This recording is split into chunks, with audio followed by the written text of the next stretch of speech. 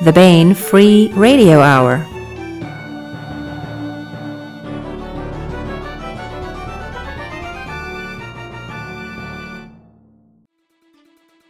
On the podcast, a science fiction legend, a star cluster in chaos, children grown to order, and the Red Queen returns. And this time it's not off with your head.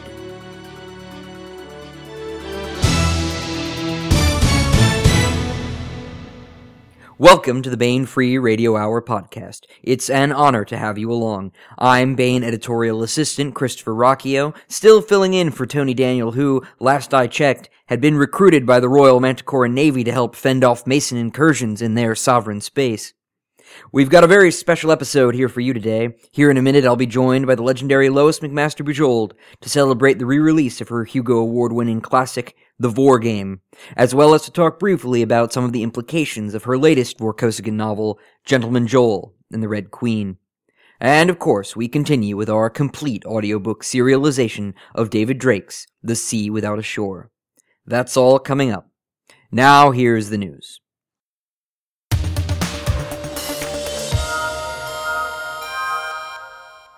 Did you know that we here at Bane love you all so much we're always giving away books?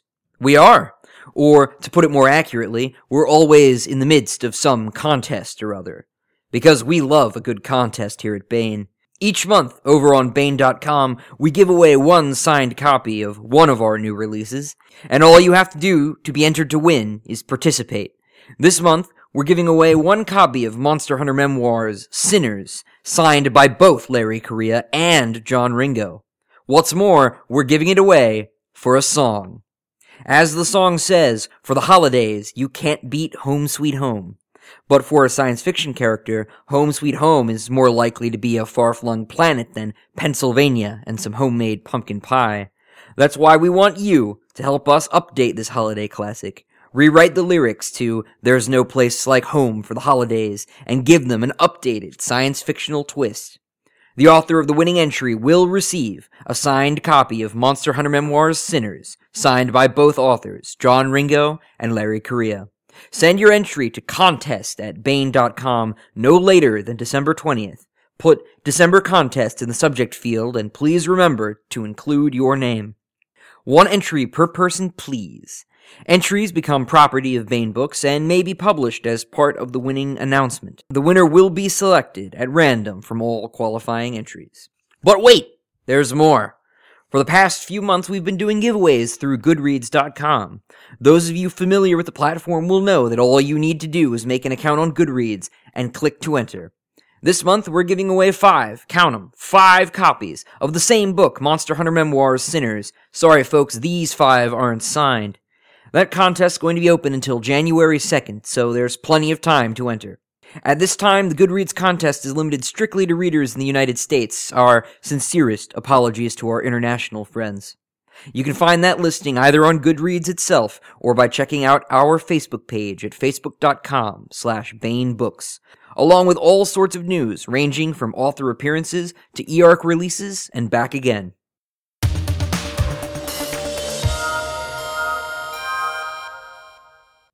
I'd like to welcome Lois McMaster Bujold to the podcast. She's a 3-time Nebula Award-winning novelist and a 5-time Hugo Award winner, 4 of those for Best Novel, matching Robert A. Heinlein's record. She's the author of more than 25 novels, including the Sharing Knife series, the Chalian series, and, of course, the Vorkosigan saga. For those of you listening, Miles Vorkosigan, his mother Cordelia, and the planet and empire of Barrayar need little introduction. The series hit the ground running in 1986 with the publication of Shards of Honor, The Warrior's Apprentice, and Ethan of Athos, and, well, the rest is history. Last month, Bane re-released her 1991 Hugo Award-winning novel, The Vor Game, along with the trade paperback debut of the latest in the series, Gentleman Jole and the Red Queen. With 2 books out last month from such a venerated series, and with Borders of Infinity around the bend in January, now seemed like a great time to look back on the series at the end of its 30th year. Thank you so much for joining us, Miss Bujold. Thank you, Christopher, for inviting me. Oh no, our pleasure. Let's jump right in then, shall we? The Vor Game was published back in 1990, but before that, a part of it appeared in Analog that same year as The Weatherman. Was the finished Vor Game already taking shape in your mind, or did it come up in a second wave after the publication of the novella? Aha, that's a interesting question because people usually get it backwards. The Vor Game was actually an outtake from the finished first draft of the novel. When I was looking at it and thinking, oh, I could do this. With this section, it would excerpt beautifully.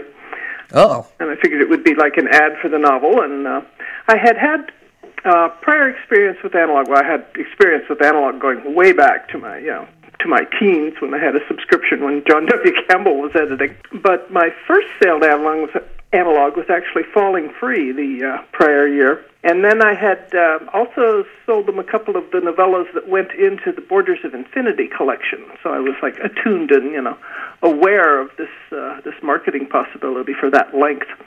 And it worked out really well. Yeah, I had no idea it was the other way around. But speaking of the Weatherman part of the book, I was talking to Tony Weiskopf about the Vor Game and the whole series a couple weeks back, and she was telling me that Lieutenant Ahn, who was the weather officer at the Kuril Island station before Miles, that he was based in small part on your father's. Is that true? I've heard a lot of talk that Leo in Falling Free was also inspired by your father, and that Dr. Vorthes in Komar and Civil Campaign was too. He sounds like quite the figure. Was he a meteorologist then, or? Not exactly. He was his PhDs were in physics and electrical engineering from Caltech back in the 40s.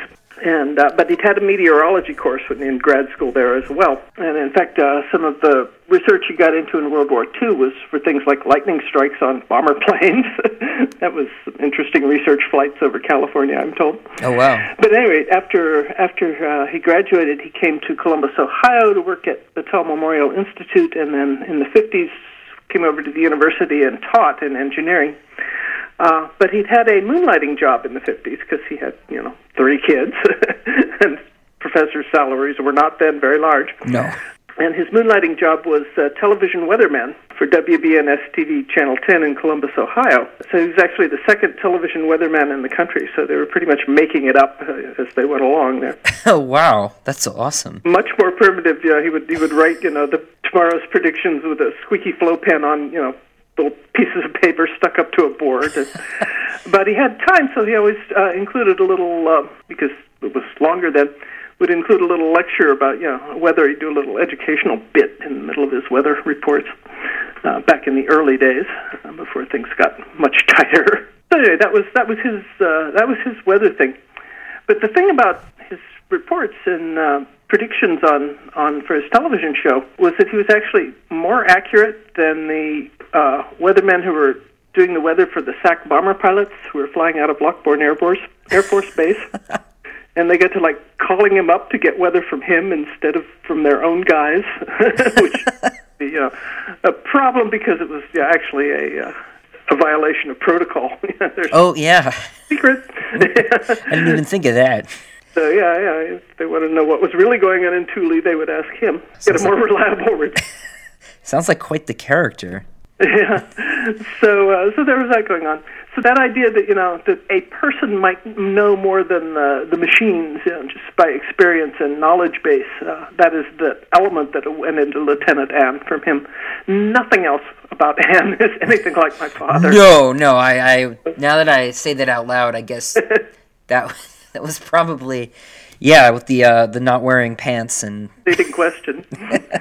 And then I took other elements from him as I went along because of what he did and so on. I kind of got to know a lot of engineers. In fact, my brother went through his welding engineering course and graduated there at Ohio State. Older brother, so the engineer type was kind of in my range of experience, and that kind of went into Leo Graff.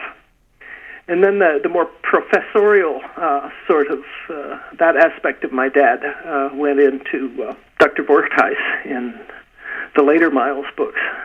There's a lot of elements of that. My pronunciations are all wrong. Yeah, so that got more of his personality than any of the other characters that took bits from that part of my experience. Yeah, well, Dr. Vorkosigan is definitely a more flattering comparison. I need to walk back what I said. Yeah, really. Yeah, no, he was great, though. But that's a different book. Back to the Vor Game, though. As Foundation or as Warrior's Apprentice is it fair to say that the Vor Game is where Miles really comes into his own, in a sense? Talk a bit about where his head's at right after the Kuril Island stuff as he's stepping out onto the galactic stage for the first time, officially, not just on vacation that goes terribly wrong or right. The Vor Game, I think, or the Warrior's Apprentice, I think of as his apprenticeship stage, and the Vor Game is the journeyman. He's had some training. He's supposed to be able to do it right now.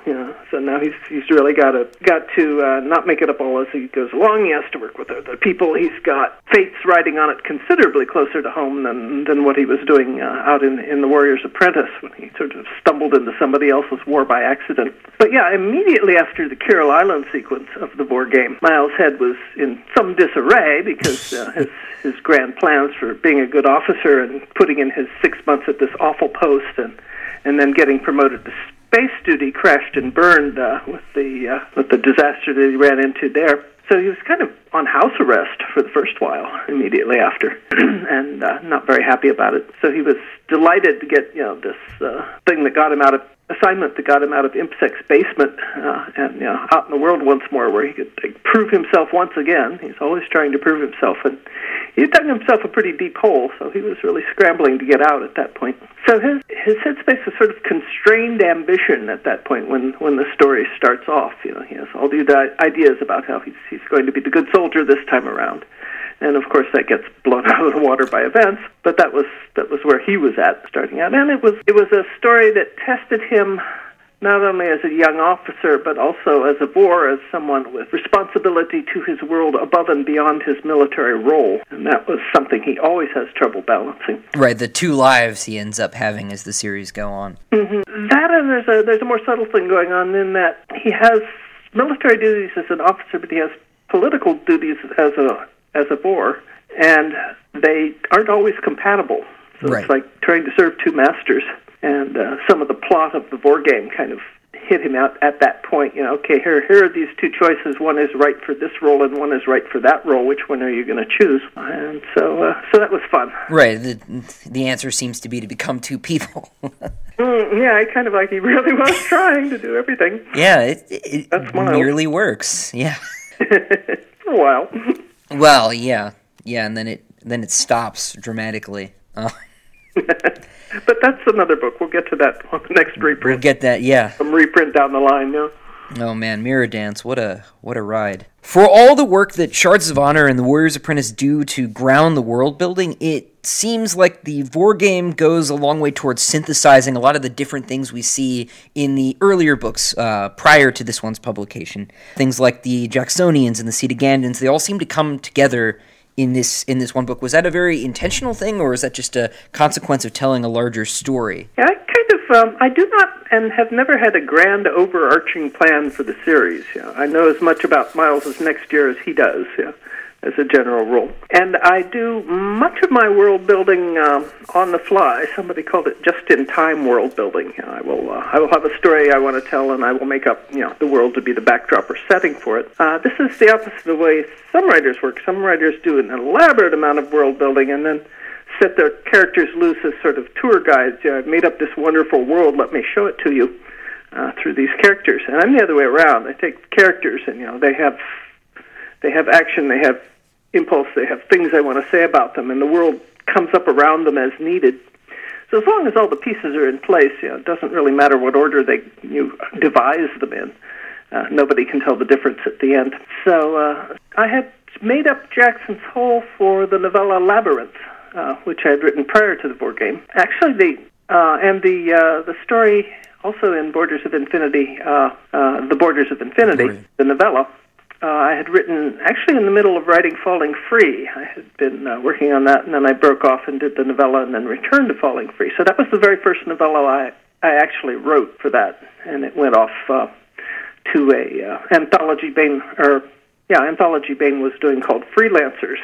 It was a requested submission. That was my first experience with that as well. So I'd made up pieces of the universe for these various stories by the time I arrived at the Vor Game. I'd done first Miles' book. I did Shards of Honor. I did Warrior's Apprentice, and I did Ethan of Athos, and Falling Free, and then Brothers in Arms was the next one, where I jumped forward to Miles with his functioning mercenary fleet. Right. Sort of further along in his career. And when Jim Bain, of course, wanted more military science fiction, In fact, tried to prime the pump by sending me a copy of B.H. Littlehart's Lyddil-Hart, British general and military historian, called On Strategy, or Strategy, I don't remember now the title. But he was a very interesting character. He had also been an acquaintance of T.E. Lawrence, who's another character I'd read a lot about in my youth. Very likewise. Early character.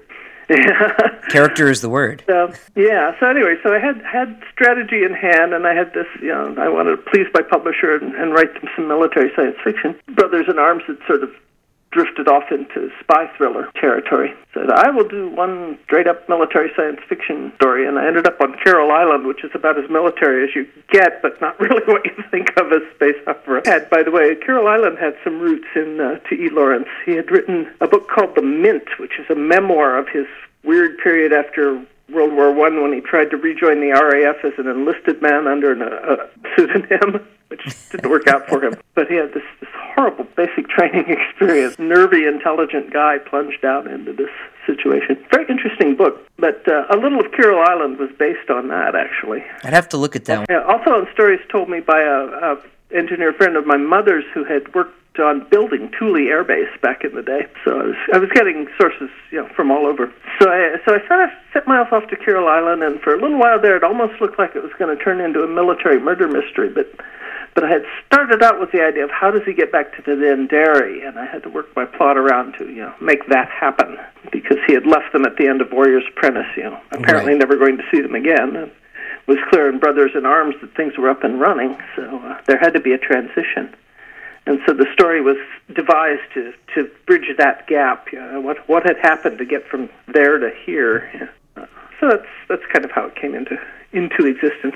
That actually that leads pretty neatly into my next question, because like you were saying, that this book came out after Borders of Infinity and Brothers in Arms.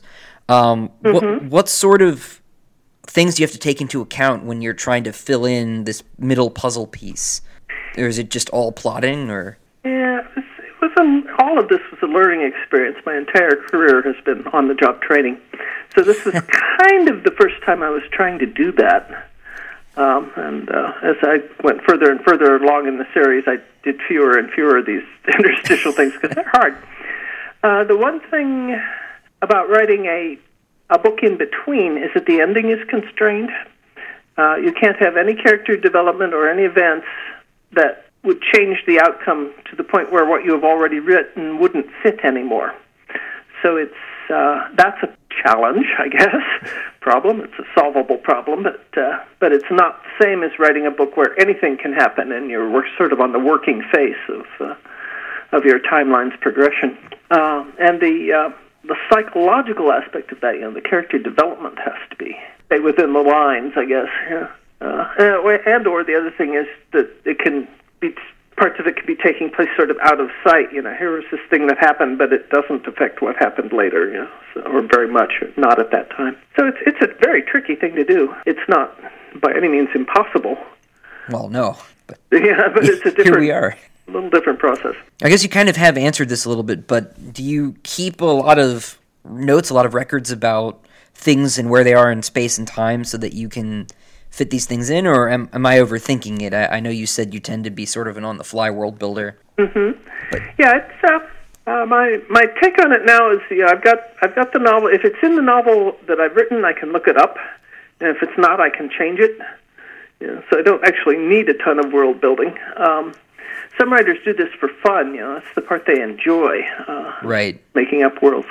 Now, for each story that I write, I sit down and do a lot of detailed world building, for that setting, for that sequence, for the immediate situation of that story. Do research reading. I will make copious notes, but that's not the same as having a pre-existing world, into which I'm trying to fit a story. Although, as the series grew organically, it sort of acquired its own world-building weight that I had to work with.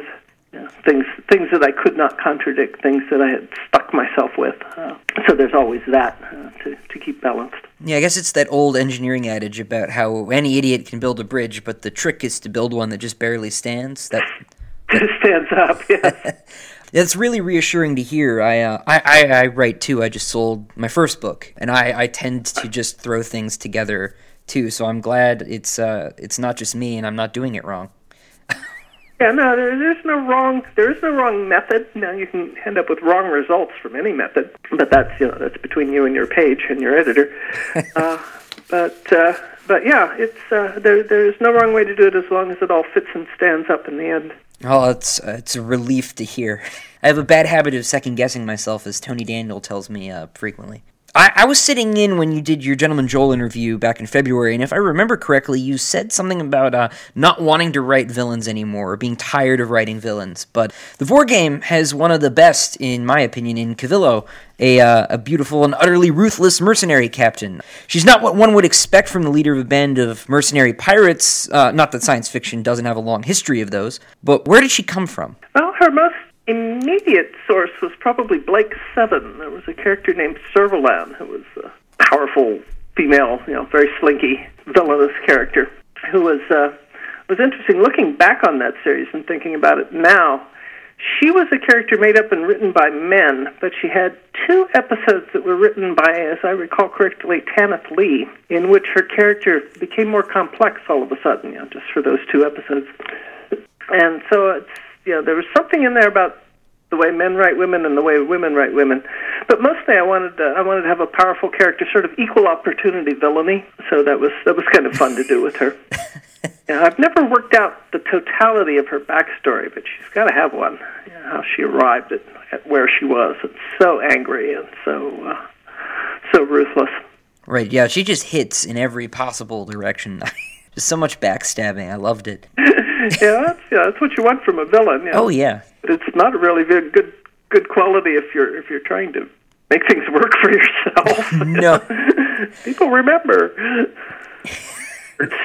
No, but Blake Seven, though, I guess I can see that. I'd forgotten about it. There's a bit of that, and then she came from other things as well. Nothing in my writing, at least, has a single source. It's always some blending or alloy of sources that go into it and come up with something, No, of course. Any of the sources, bronze is different from copper and tin. One of my favorite things about the Vor Game was that it's the book where we probably see the most of one of my favorite side characters, Emperor Gregor. Were there any particular challenges from a writerly perspective to bringing the Emperor of Barrayar along on an adventure that readers wouldn't really think about? Yeah, well, it's that job title, Emperor, that throws people off. To me, he's Gregor. He's like a character I know pretty much inside and out. I saw him when he was 5. It's sort of like having changed his diapers. So he has no. He doesn't intimidate me in the least. No. As a character that I am writing. And he does. He learns to be intimidating, but he has to learn it as a performance almost as he goes along in his career. So that was wasn't really that. There was a lot of fun playing with people's expectations of what an emperor should be. It's a sort of stereotype. And then Gregor, who is this sort of live human being, walks in and doesn't fit the stereotype, and that's always worthwhile. So no, I didn't find him especially difficult to write. It was fun to explore him, to give him some stage time, and see what these possibilities that he had would turn into in the challenge of actual events, and actually giving him some dialogue. Dialogue is great. Dialogue is. Oh, it's the best. It's my favorite part, too. Yeah, it allows characters to display themselves very directly, not necessarily truthfully, but always authentically. So when you think about it, stage plays are entirely dialogue, and yet they manage to convey so much. Yeah, and that way you don't get stuck in the show don't tell problem, and dialogue can't really lie. One of those things that is like been so misinterpreted. It has some validity underneath. But what it is looking at the difference.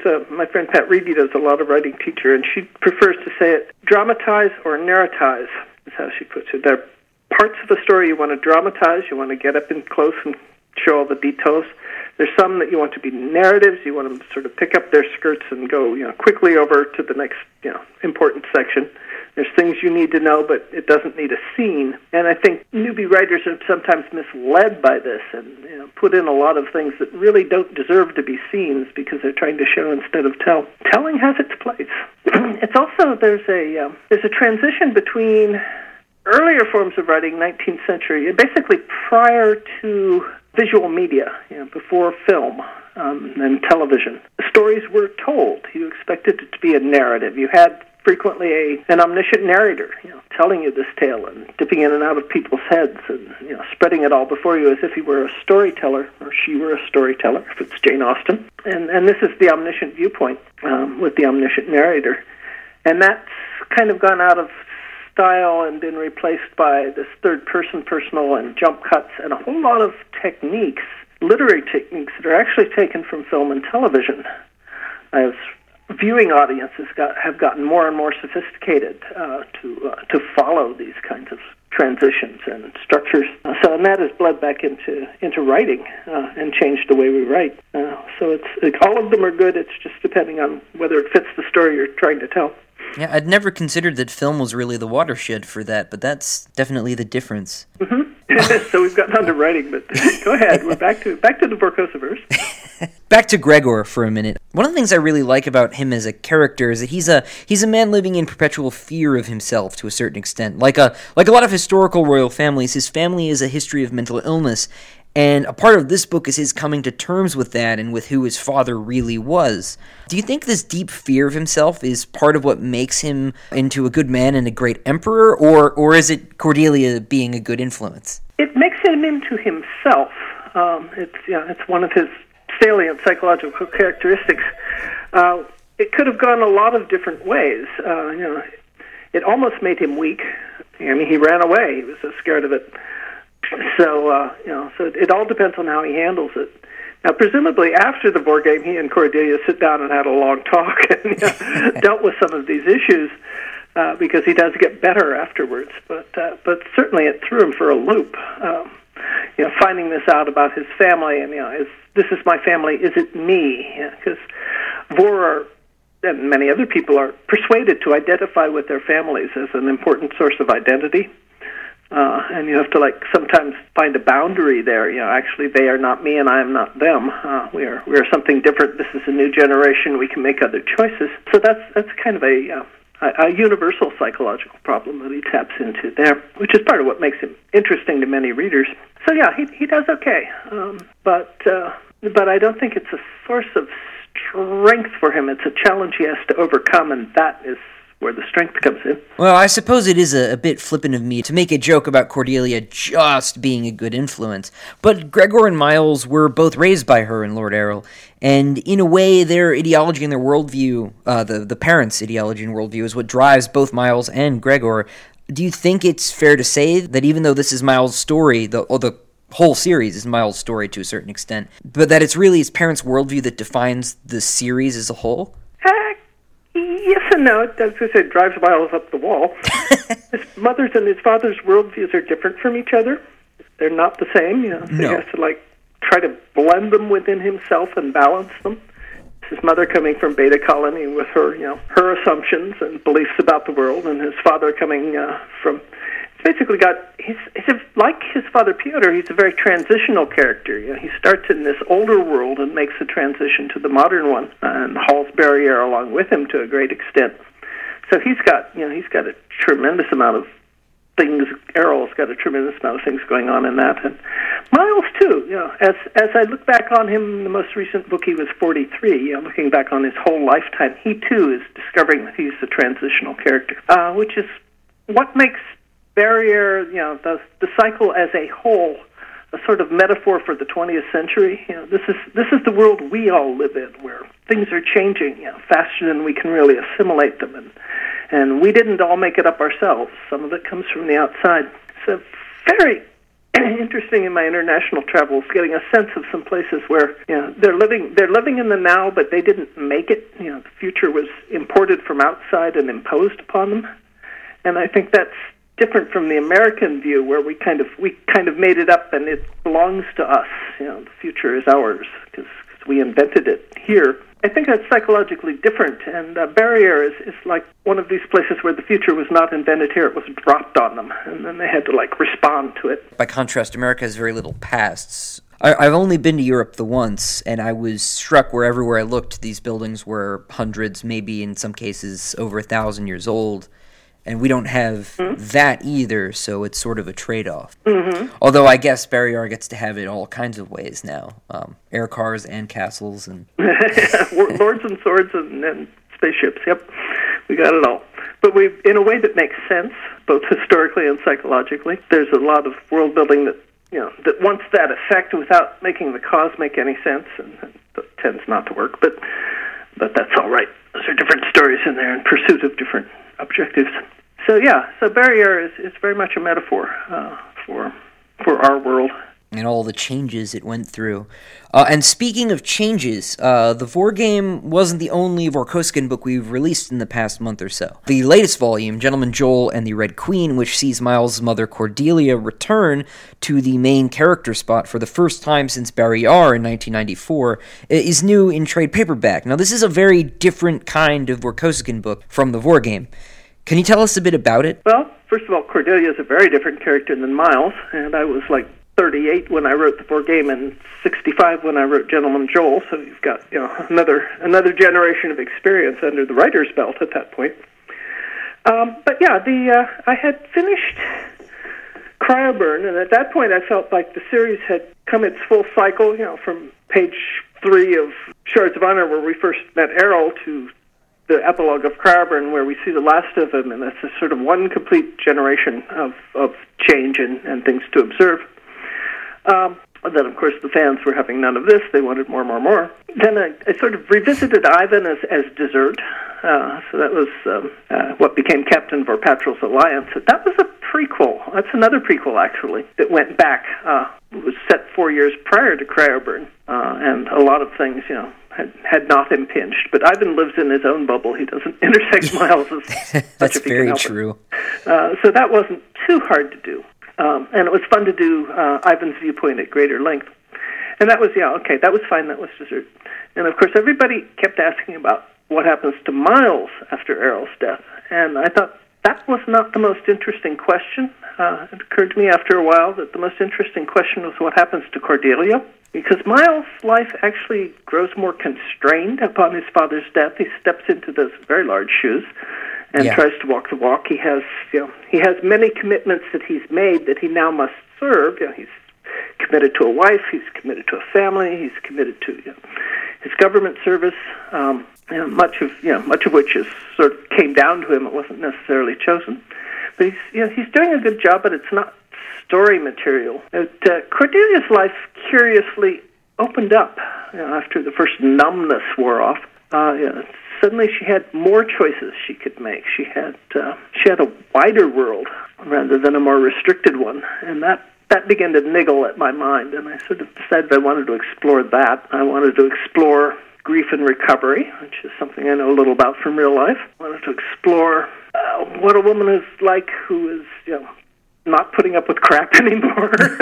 That was fun. So there were a lot of things that went into that, but it wasn't going to be an action-adventure story. It was pretty clear from the beginning. Heaven knows I tried to shove some kind of, action-adventure intrigue, something plot into it. It wasn't having any, because that's not what that book was about. It was about these other things. And the action plot would have been an interruption to the main thrust of the narrative. And so I eventually reconciled myself to that. And, okay, this is just got to be written the way it needs to be written, and then it unlocked. It actually took a long time to write. I had started niggling with the ideas back when I was stuck in the middle of Ivan's book for a while, and had made some notes and put them away. Or speaking of notes again, and then returned to it a year later when Ivan's book was all put to bed, and that's when I really came to grips and started thinking about I can make something out of this, but it won't be what people expect, which is fine. Everybody says they want surprised. Surprise!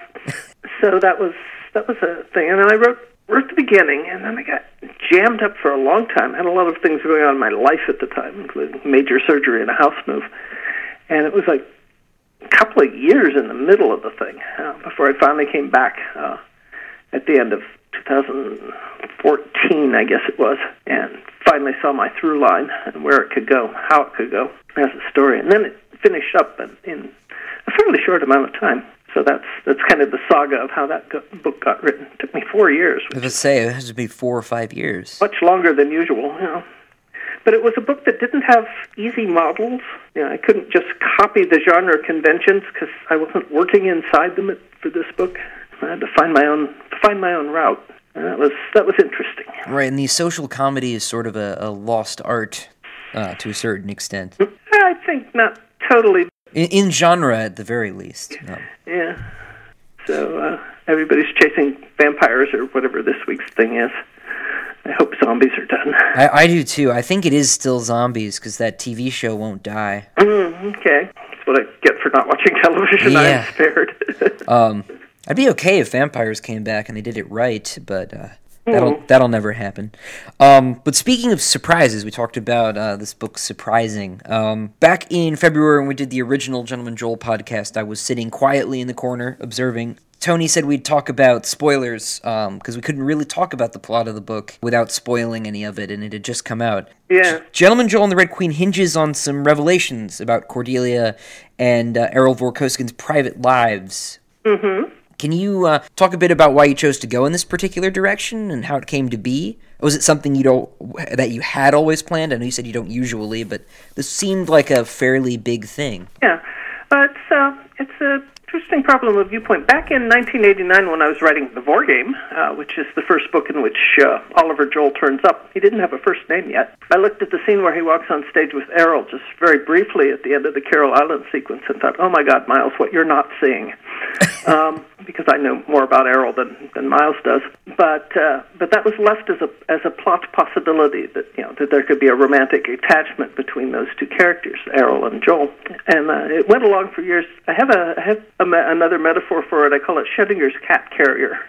It's like there's story ideas that could be alive or could be dead, and I won't know until I open the box. And so that's where that idea for that relationship sat for years and years. And then I went through the other books, Mirror Dance and Memory, and then sent Cordelia and Errol off to Surgar, which is something I had not envisioned when Jole first came on stage. And then the sort of Act 2 of the relationship developed out of that setting possibility. Once again, it wasn't part of Miles's life, and it was outside of his viewpoint. Now, this also comes from a lot of family experiences of myself and other people telling me about theirs, about things they didn't know about their family because nobody mentioned it to them. Turns out to be a pretty common experience. One of my friend's cousins, for example, had an illegitimate child at a time when she was away at college, and when she got back, the family kerfluffle was all over. And nobody mentioned it to her. She didn't find out for years later. So that's pretty typical. One of my aunts had a previous marriage and a kid that, a cousin that I'd never heard about until I was in my 30s, because nobody mentioned it to me. They all knew. But, I was the youngest kid, and all those conversations had taken place before I came along. Nobody was talking about it anymore. So that kind of family secret is like a normal human thing. Except being the Vorkosigans, it's kind of writ large. But then we come into the science fiction aspects of it, where we have the uterine replicator, which I've already explored as in a number of different ways. Of course, Miles himself came out of the uterine replicator, and in fact, so did his mother. And so it's what can I do? What more can I do with this technology than what I have shown on stage so far? We've had the clones from the clone brain transplants. We've had the 17 children of the rape victims of Escobar way back when. We've had all these things that I've done. Oh, and Athos, of course, Ethan of Athos. So we've had single-gender parenting with uterine replicators.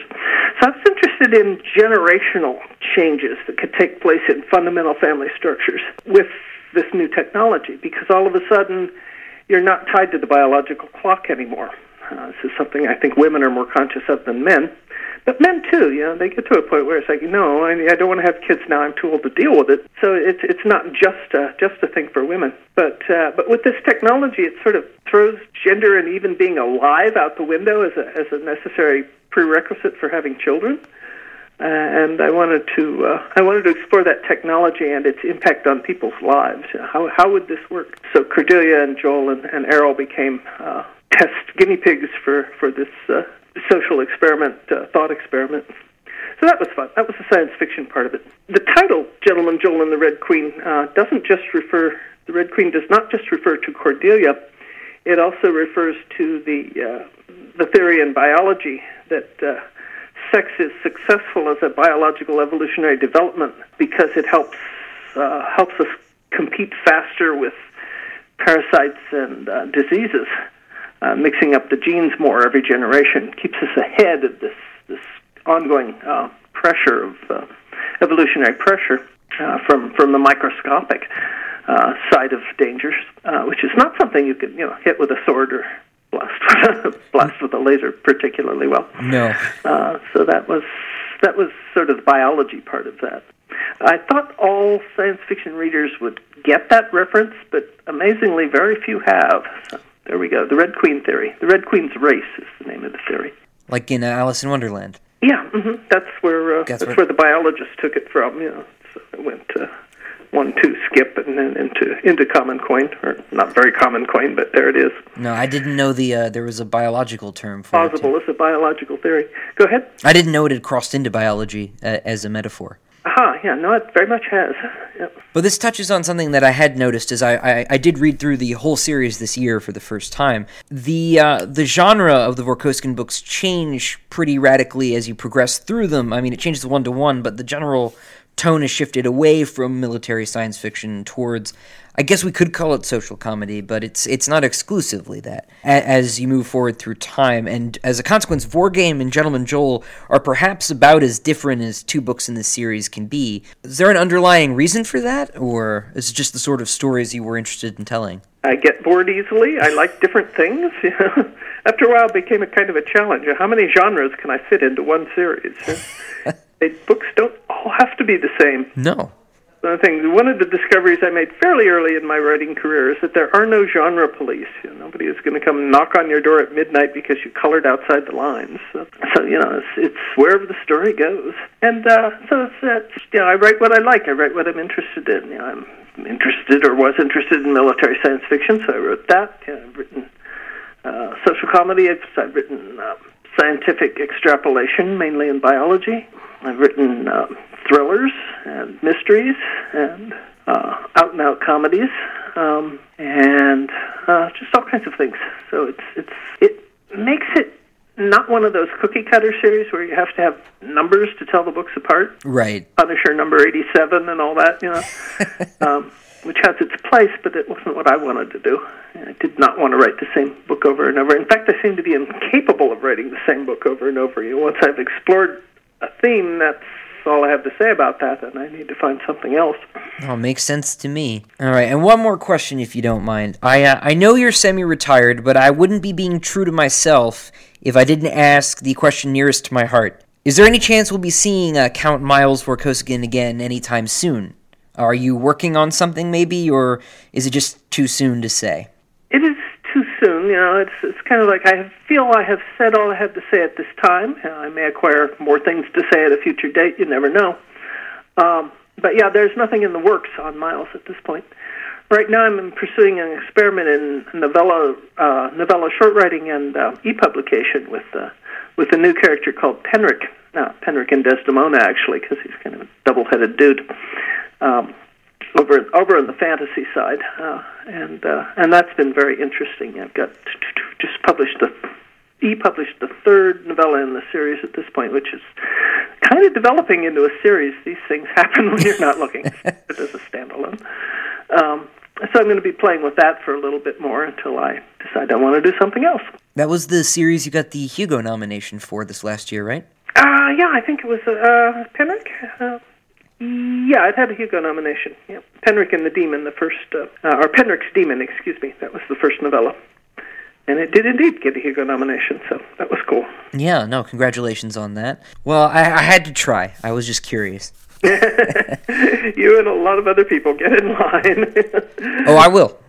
Just have to see what comes. I can only write the stories that are in me, and I have to kind of dig them out. So. Oh, sure. I mean, if you're not feeling it, it would be subpar, and then we would all cry. Yeah, well, or complain online. A lot of that. Well, that's what the internet's for, I've found. Yeah, I think writers get way more feedback these days than is good for them. We didn't used to work in this goldfish tank, but there you go. Yeah, trying to stay out of it as much as I can. Thank you for being here. It's been an absolute pleasure speaking with you. Good. Thank you for having me. All right, and once again, the books are The Vor Game and Gentleman Jole and the Red Queen, both available now in trade paperback from booksellers everywhere and in ebook form over at BaneEbooks.com.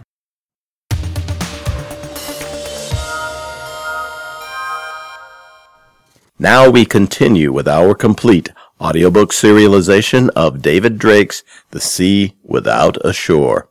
It seems Cinnabar's chief spymaster is a mother also, and her son is determined to search for treasure in the midst of a civil war.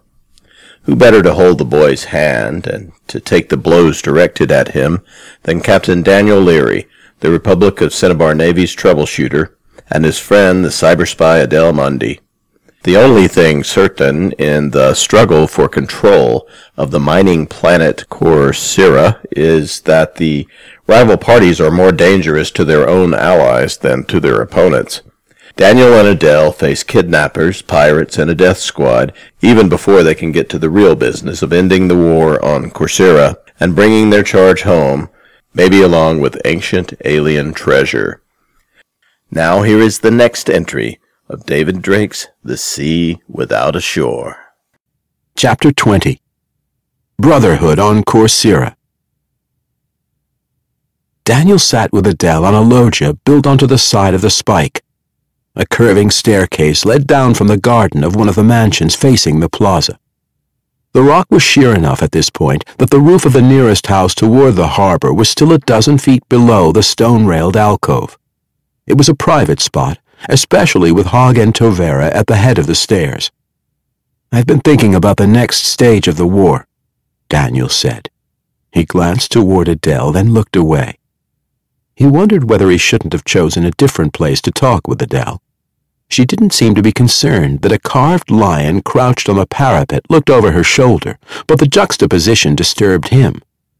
"I didn't realize there was any difficulty," she said, her eyes on the display of the data unit on her lap. "I'm not a military professional, of course, but I understood you to say that you would leapfrog missile batteries until they're close enough to Hablinger to cover another assault. With the missiles in place, the Pantalarian squadron won't be able to respond as they did before." "That's true," Daniel said, "and it's about as straightforward as any military operation could be. All the Independence Council has to do is wait a month until the deliveries from Karst start arriving. Maybe a little longer, knowing Karst, and then put out a general call to the miners. There won't be as many as there were for the first attack, but there'll be enough." He shrugged. "When the Pantalarians realize the missiles are in place, they may simply abandon Hablinger if they can arrange safe passage." Daniel hadn't chosen this spot for the discussion out of concern for security aboard the Kaisha. Yes, of course he and Adele would have been overheard, but the only crew members who might have understood what they were talking about were the present or former commissioned officers. It was possible that a rigger might get drunk and blurt something in the wrong ear. It was no more likely that one of Daniel's officers would do so than that Daniel himself would. The problem was that he was working possibilities over by voicing them to Adele. With her as an audience, things that had seemed acceptable in his own mind might be reflected as embarrassing foolishness. She didn't have to say anything. Daniel would see it himself as soon as he articulated a bad plan. Adele was a cool, uninvolved wall from which Daniel bounced ideas. No one else whom Daniel knew could as ably fill that role for him. "Is a month's delay," Adele said, "or somewhat more unacceptable?" "The deal with Karst is unacceptable," Daniel said. "If there's any other way of getting the same result." He was smiling down on the red, orange, tan roofs stretching down the slope to the harbor. From this angle, the houses were smothered in the foliage of the trees which grew in every garden and courtyard. Previous experience with mining worlds had led Daniel to expect raw earth and ugly piles of tailings. That was probably true upriver, where the mines were actually located, but Brotherhood itself reminded him more of the Bantry estate than of an industrial wasteland. "I had Cazalet and Corey look at the terms of the contract which the envoys agreed to," Adele said. She looked up from her display for the first time. They felt that while the Karst junta couldn't be described as a charitable institution, the deal was fair and that they themselves would have agreed to it. Cazalet's family had owned a medium-sized shipping line before they were killed and their property expropriated by the Alliance bureaucracy. Corey's father was the largest paving contractor on Florentine, his homeworld. Daniel himself couldn't have chosen better business advisors than those two, save for his sister Deirdre. "Oh, I don't question that it's a fair deal," Daniel said. "I just don't like to see Karst getting the profit after the way they treated a Cinnabar envoy a few years ago." He let his smile spread as he looked down toward the harbor. 3 freighters similar to the Kaiser were loading copper. One was anchored at a buoy in mid-water. Her crew was bringing the ingots aboard from the barge moored alongside, a back-breaking job. "I recall the incident," Adele said. Her voice was as cool and measured as if she hadn't herself been present on Karst when young headman Hieronymus insulted a Cinnabar senator and refused to renew Karst's long and friendly association with the Republic. "That said, Hieronymus is dead. The reason the contract is in place is that you rescued the envoys so that the arrangements could be finalized." "One step at a time, Adele," Daniel said. "Now that we've reformed the Independence Council into a body which actually wants to win the war, we can refine the means by which we achieve that." Adele continued to look at him. "There are those in Xenos," she said, "who would be pleased to hear that the strongly pro-Cinnabar government of Pantelleria has recovered Corsaira from the pro-Alliance exiles who had taken power there." Daniel laughed and met her eyes. "Those are political considerations," he said, "and I leave them for politicians. We're on Corsaira to enable Rickard Cleveland to recover the treasure which he believes is buried here. I continue to think that a Corsairan victory is the best way to create conditions in which that will be possible. I would just like to achieve that." His smile remained broad, but he felt the muscles of his face tighten. "Without bringing economic benefit to Karst." Adele watched him without replying. Something was going on behind her eyes, but it didn't leave readable signs on her face. "I know that the Senate is willing to leave Karst be," Daniel said. "Even Senator Forbes is." "Senator Forbes may be willing to forgive the insult she received as envoy to Karst," said Adele, "because that was the start of the sequence that led to her becoming defense minister, and led to the assassination of headman Hieronymus, of course. But I believe that the senator is too much of a politician to care about revenge for its own sake." "The junta which killed Hieronymus and took power in Karst," said Daniel harshly, "includes the advisors who convinced the boy to break with Cinnabar in the first place. The fact that they're fawning on the Republic now doesn't make me forget the way they insulted us in the past. You see," he grinned, restored to good humor by the thought, "you see better than most, I suspect. You see that they not only insulted a Cinnabar envoy, they tried to humiliate Illyri. The Senate does as it deems politic, but Illyri takes care of his own honor." "Understood," Adele said with her usual lack of emotion. Daniel read amusement in her blankness, however. She pursed her lips and said, "Daniel, while we were still on Cinnabar, I was given commissions. I won't say assignments, which go beyond our private agreement with the Sand family." Daniel shrugged. Of course Adele was involved in other matters. She was too valuable to the Republic not to be tasked with additional duties. "Go on," he said aloud. "It is possible," said Adele, "that at some point our purposes will conflict." Daniel pressed his fingers against the stone bench. He didn't drum them, just let his conscious mind focus on the moss-cushioned roughness. "If that should happen," he said carefully, turning to meet Adele's eyes again, "you will inform me that there is a conflict. I will decide on a further course of action then. At this moment, I would expect to trust your judgment and honor, and therefore I would defer to you." She nodded crisply.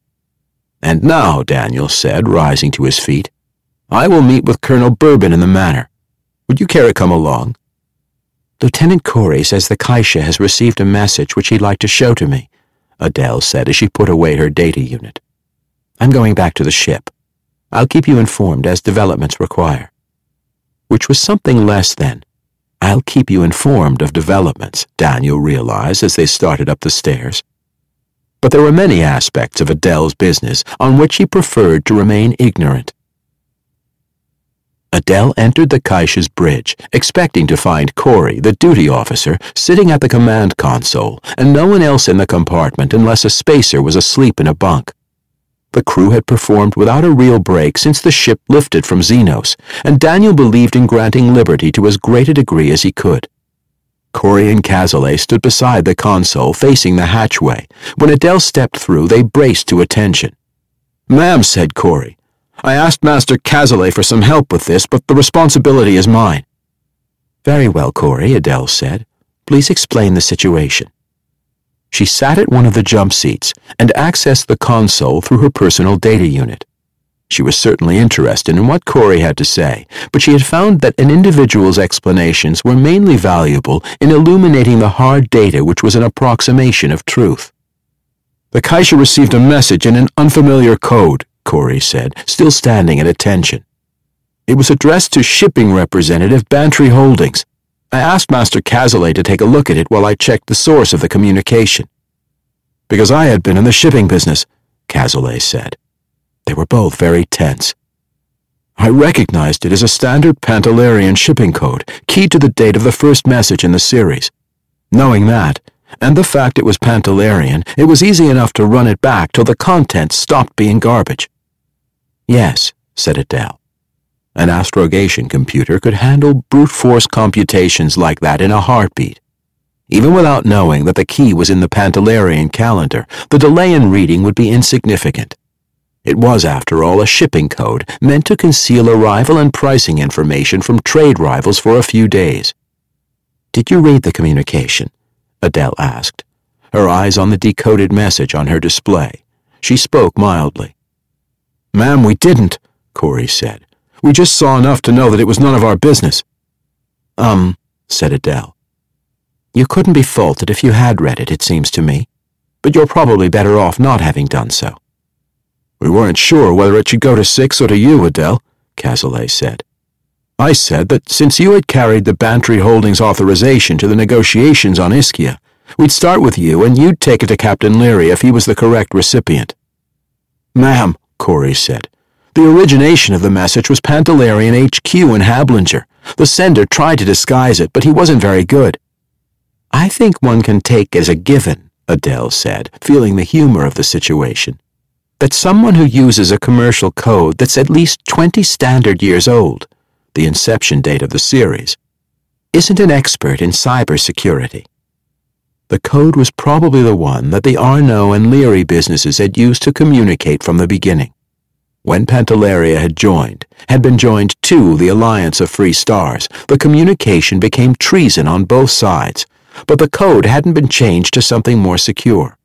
Arnaud, because the message was from Commissioner Arnaud, had used it here because he assumed that a ship under Captain Leary brought an agent to discuss his demands for help from Cinnabar in reconquering Corsaira.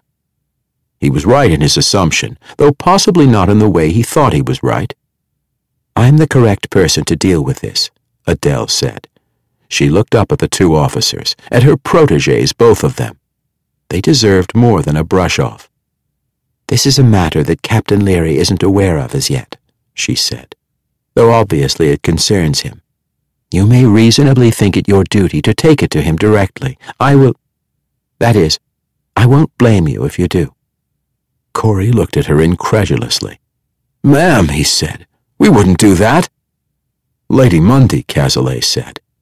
He was standing more stiffly, if that was possible, than he had before. "You've said that you're dealing with the matter, whatever it is. All that either of us need to know at this point is if there's any help we can give you. And you'll tell us in that case, I'm sure." Why are they loyal to me? Adele thought. They should be concerned that I'm plotting with the enemy and hiding information from Daniel, which is just what I'm doing. Corey and Cazalet accepted that she wasn't Daniel's enemy, even when the data would support the conclusion that she was. Support did not mean compel, and they trusted her, as they had every reason to do. "Very well," she said. "I have nothing at present, but I will give you such tasks as circumstances require, as I have always done." "We'll be in the hold, ma'am," Corey said. "Just call if you need us." "No," Adele said. "Corey, you're on duty. Stay where you would ordinarily be, which I take to be the command console. Renee, I presume you're at liberty, so do as you please. Chatting with Corey appears much more reasonable than twiddling your thumbs alone in the hold, however." "We won't disturb you?" Cazalet said. "No," said Adele, who lost herself so thoroughly in her focus that the world outside ceased to exist. I will continue to access the console from where I am now." She had to respond to Arnaud, but she couldn't say anything substantive until she had more information. She composed a neutral placeholder and sent it back along the convoluted track that would take it to Pantalarian headquarters. The original message demanded that, within 3 days, Daniel Leary make a public promise of Cinnabar support for the Pantalarian position, that is, for Commissioner Arnaud's invasion. Because of Daniel's public stature, the Independence Council would believe the promise and therefore be willing to compromise on terms that Arnaud would be able to claim was a victory for him. The alternative was that Arnaud would publish the whole course of his dealings with Bantry Holdings, claiming that he himself had been working against the Alliance oppressors. Speaker Leary would find it harder to justify the fact that he was building warships for the fleet. The information probably wouldn't do any good to the career of his estranged son either. Adele began working. She had sneered at Arnaud's skill at computer security, but try as she might, she couldn't find, let alone access, the computer on which he had composed his demand. It apparently wasn't hooked into the network in Hablinger, except during the moments that it was actually transferring data. Adele had to get into Arnaud's files so that she could modify them in the way she had planned. There was one obvious method: physical contact. That had its own set of problems, but she could consult experts. Daniel and Hogg were as skilled at physical intrusion as Adele was in her field. Chapter 20. Brotherhood on Corsaira. Daniel sat with Adele on a loggia built onto the side of the spike. A curving staircase led down from the garden of one of the mansions facing the plaza. The rock was sheer enough at this point that the roof of the nearest house toward the harbor was still a dozen feet below the stone-railed alcove. It was a private spot, especially with Hogg and Tovera at the head of the stairs. "I've been thinking about the next stage of the war," Daniel said. He glanced toward Adele, then looked away. He wondered whether he shouldn't have chosen a different place to talk with Adele. She didn't seem to be concerned that a carved lion crouched on the parapet looked over her shoulder, but the juxtaposition disturbed him. "I didn't realize there was any difficulty," she said, her eyes on the display of the data unit on her lap. "I'm not a military professional, of course, but I understood you to say that you would leapfrog missile batteries until they're close enough to Hablinger to cover another assault. With the missiles in place, the Pantalarian squadron won't be able to respond as they did before." "That's true," Daniel said, "and it's about as straightforward as any military operation could be. All the Independence Council has to do is wait a month until the deliveries from Karst start arriving. Maybe a little longer, knowing Karst, and then put out a general call to the miners. There won't be as many as there were for the first attack, but there'll be enough." He shrugged. "When the Pantalarians realize the missiles are in place, they may simply abandon Hablinger if they can arrange safe passage." Daniel hadn't chosen this spot for the discussion out of concern for security aboard the Kaisha.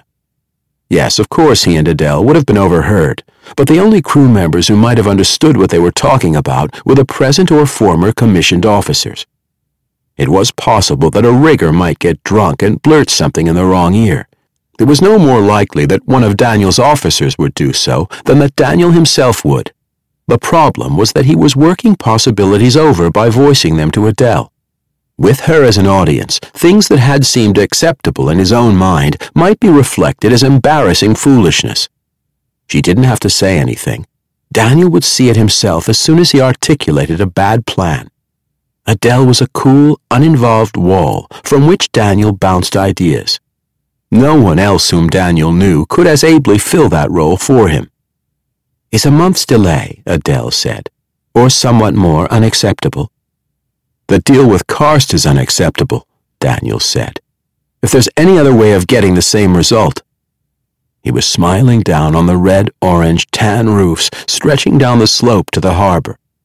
From this angle, the houses were smothered in the foliage of the trees which grew in every garden and courtyard. Previous experience with mining worlds had led Daniel to expect raw earth and ugly piles of tailings. That was probably true upriver, where the mines were actually located, but Brotherhood itself reminded him more of the Bantry estate than of an industrial wasteland. I had Cazalet and Corey look at the terms of the contract which the envoys agreed to, Adele said. She looked up from her display for the first time. They felt that while the Karst junta couldn't be described as a charitable institution, the deal was fair and that they themselves would have agreed to it. Cazalet's family had owned a medium-sized shipping line before they were killed and their property expropriated by the Alliance bureaucracy. Corey's father was the largest paving contractor on Florentine, his homeworld. Daniel himself couldn't have chosen better business advisors than those two, save for his sister Deirdre. "Oh, I don't question that it's a fair deal," Daniel said. "I just don't like to see Karst getting the profit after the way they treated a Cinnabar envoy a few years ago." He let his smile spread as he looked down toward the harbor. 3 freighters similar to the Kaiser were loading copper. One was anchored at a buoy in mid-water. Her crew was bringing the ingots aboard from the barge moored alongside, a back-breaking job. "I recall the incident," Adele said. Her voice was as cool and measured as if she hadn't herself been present on Karst when young headman Hieronymus insulted a Cinnabar senator and refused to renew Karst's long and friendly association with the Republic. "That said, Hieronymus is dead. The reason the contract is in place is that you rescued the envoys so that the arrangements could be finalized." "One step at a time, Adele," Daniel said. "Now that we've reformed the Independence Council into a body which actually wants to win the war, we can refine the means by which we achieve that." Adele continued to look at him. "There are those in Xenos," she said, "who would be pleased to hear that the strongly pro-Cinnabar government of Pantelleria has recovered Corsair from the pro-Alliance exiles who had taken power there." Daniel laughed and met her eyes. "Those are political considerations," he said, "and I leave them for politicians. We're on Corsair to enable Rickard Cleveland to recover the treasure which he believes is buried here. I continue to think that a Corsairan victory is the best way to create conditions in which that will be possible. I would just like to achieve that." His smile remained broad, but he felt the muscles of his face tighten. "Without bringing economic benefit to Karst." Adele watched him without replying. Something was going on behind her eyes, but it didn't leave readable signs on her face. "I know that the Senate is willing to leave Karst be," Daniel said. "Even Senator Forbes is." "Senator Forbes may be willing to forgive the insult she received as envoy to Karst," said Adele, "because that was the start of the sequence that led to her becoming defense minister, and led to the assassination of headman Hieronymus, of course. But I believe that the senator is too much of a politician to care about revenge for its own sake." "The junta which killed Hieronymus and took power in Karst," said Daniel harshly, "includes the advisors who convinced the boy to break with Cinnabar in the first place. The fact that they're fawning on the Republic now doesn't make me forget the way they insulted us in the past. You see," he grinned, restored to good humor by the thought, "you see better than most, I suspect. You see that they not only insulted a Cinnabar envoy, they tried to humiliate O'Leary. The Senate does as it deems politic, but O'Leary takes care of his own honor." "Understood," Adele said with her usual lack of emotion. Daniel read amusement in her blankness, however. She pursed her lips and said, "Daniel, while we were still on Cinnabar, I was given commissions. I won't say assignments, which go beyond our private agreement with the Sand family." Daniel shrugged. Of course Adele was involved in other matters. She was too valuable to the Republic not to be tasked with additional duties. "Go on," he said aloud. "It is possible," said Adele, "that at some point our purposes will conflict." Daniel pressed his fingers against the stone bench. He didn't drum them, just let his conscious mind focus on the moss-cushioned roughness. "If that should happen," he said carefully, turning to meet Adele's eyes again, "you will inform me that there is a conflict. I will decide on a further course of action then. At this moment, I would expect to trust your judgment and honor, and therefore I would defer to you." She nodded crisply. "And now," Daniel said, rising to his feet, "I will meet with Colonel Bourbon in the Manor. Would you care to come along?" "Lieutenant Corey says the Kaisha has received a message which he'd like to show to me," Adele said as she put away her data unit. "I'm going back to the ship. I'll keep you informed as developments require." Which was something less than, "I'll keep you informed of developments," Daniel realized as they started up the stairs. But there were many aspects of Adele's business on which he preferred to remain ignorant. Adele entered the Kaisha's bridge, expecting to find Corey, the duty officer, sitting at the command console, and no one else in the compartment unless a spacer was asleep in a bunk. The crew had performed without a real break since the ship lifted from Xenos, and Daniel believed in granting liberty to as great a degree as he could. Corey and Cazalet stood beside the console facing the hatchway. When Adele stepped through, they braced to attention. "Ma'am," said Corey, "I asked Master Cazalet for some help with this, but the responsibility is mine." "Very well, Corey," Adele said. "Please explain the situation." She sat at one of the jump seats and accessed the console through her personal data unit. She was certainly interested in what Corey had to say, but she had found that an individual's explanations were mainly valuable in illuminating the hard data which was an approximation of truth. "The Kaisha received a message in an unfamiliar code," Corey said, still standing at attention. "It was addressed to shipping representative Bantry Holdings. I asked Master Cazalet to take a look at it while I checked the source of the communication." "Because I had been in the shipping business," Cazalet said. They were both very tense. "I recognized it as a standard Pantalarian shipping code, keyed to the date of the first message in the series. Knowing that, and the fact it was Pantalarian, it was easy enough to run it back till the contents stopped being garbage." "Yes," said Adele. "An astrogation computer could handle brute force computations like that in a heartbeat. Even without knowing that the key was in the Pantalarian calendar, the delay in reading would be insignificant. It was, after all, a shipping code meant to conceal arrival and pricing information from trade rivals for a few days." "Did you read the communication?" Adele asked, her eyes on the decoded message on her display. She spoke mildly. "Ma'am, we didn't," Corey said. "We just saw enough to know that it was none of our business." Said Adele. "You couldn't be faulted if you had read it seems to me. But you're probably better off not having done so." "We weren't sure whether it should go to Six or to you, Adele," Cazalet said. "I said that since you had carried the Bantry Holdings authorization to the negotiations on Ischia, we'd start with you and you'd take it to Captain Leary if he was the correct recipient." "Ma'am," Corey said, "the origination of the message was Pantalarian HQ in Hablinger. The sender tried to disguise it, but he wasn't very good." "I think one can take as a given," Adele said, feeling the humor of the situation, "that someone who uses a commercial code that's at least 20 standard years old, the inception date of the series, isn't an expert in cybersecurity. The code was probably the one that the Arnaud and Leary businesses had used to communicate from the beginning. When Pantalaria had been joined to the Alliance of Free Stars, the communication became treason on both sides, but the code hadn't been changed to something more secure. Arnaud, because the message was from Commissioner Arnaud, had used it here because he assumed that a ship under Captain Leary brought an agent to discuss his demands for help from Cinnabar in reconquering Corsaira. He was right in his assumption, though possibly not in the way he thought he was right. "I'm the correct person to deal with this," Adele said. She looked up at the two officers, at her protégés, both of them. They deserved more than a brush-off. "This is a matter that Captain Leary isn't aware of as yet," she said, "though obviously it concerns him. You may reasonably think it your duty to take it to him directly. I won't blame you if you do." Corey looked at her incredulously.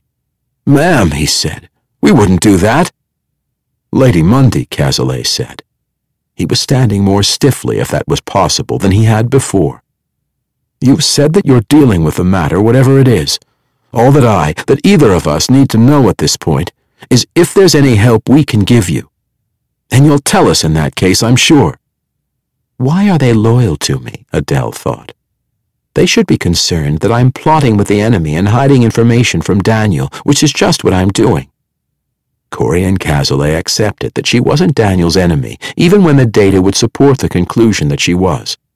Support did not mean compel, and they trusted her, as they had every reason to do. "Very well," she said.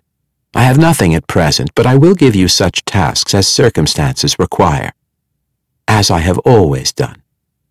"We'll be in the hold, ma'am," Corey said. "Just call if you need us."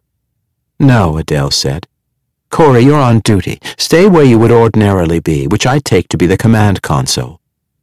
Renee, I presume you're at liberty, so do as you please. Chatting with Corey appears much more reasonable than twiddling your thumbs alone in the hold, however." "We won't disturb you?" Cazalet said. "No," said Adele, who lost herself so thoroughly in her focus that the world outside ceased to exist. "I will continue to access the console from where I am now." She had to respond to Arnaud, but she couldn't say anything substantive until she had more information. She composed a neutral placeholder and sent it back along the convoluted track that would take it to Pantalarian headquarters. The original message demanded that, within 3 days, Daniel Leary make a public promise of Cinnabar support for the Pantalarian position, that is, for Commissioner Arnaud's invasion. Because of Daniel's public stature, the Independence Council would believe the promise and therefore be willing to compromise on terms that Arnaud would be able to claim was a victory for him. The alternative was that Arnaud would publish the whole course of his dealings with Bantry Holdings, claiming that he himself had been working against the Alliance oppressors. Speaker Leary would find it harder to justify the fact that he was building warships for the fleet. The information probably wouldn't do any good to the career of his estranged son either. Adele began working. She had sneered at Arnaud's skill at computer security, but try as she might, she couldn't find, let alone access, the computer on which he had composed his demand. It apparently wasn't hooked into the network in Hablinger, except during the moments that it was actually transferring data. Adele had to get into Arnaud's files so that she could modify them in the way she had planned. There was one obvious method: physical contact. That had its own set of problems, but she could consult experts. Daniel and Hogg were as skilled at physical intrusion as Adele was in her field.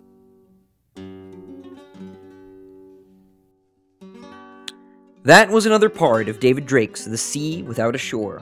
And that's it for the podcast.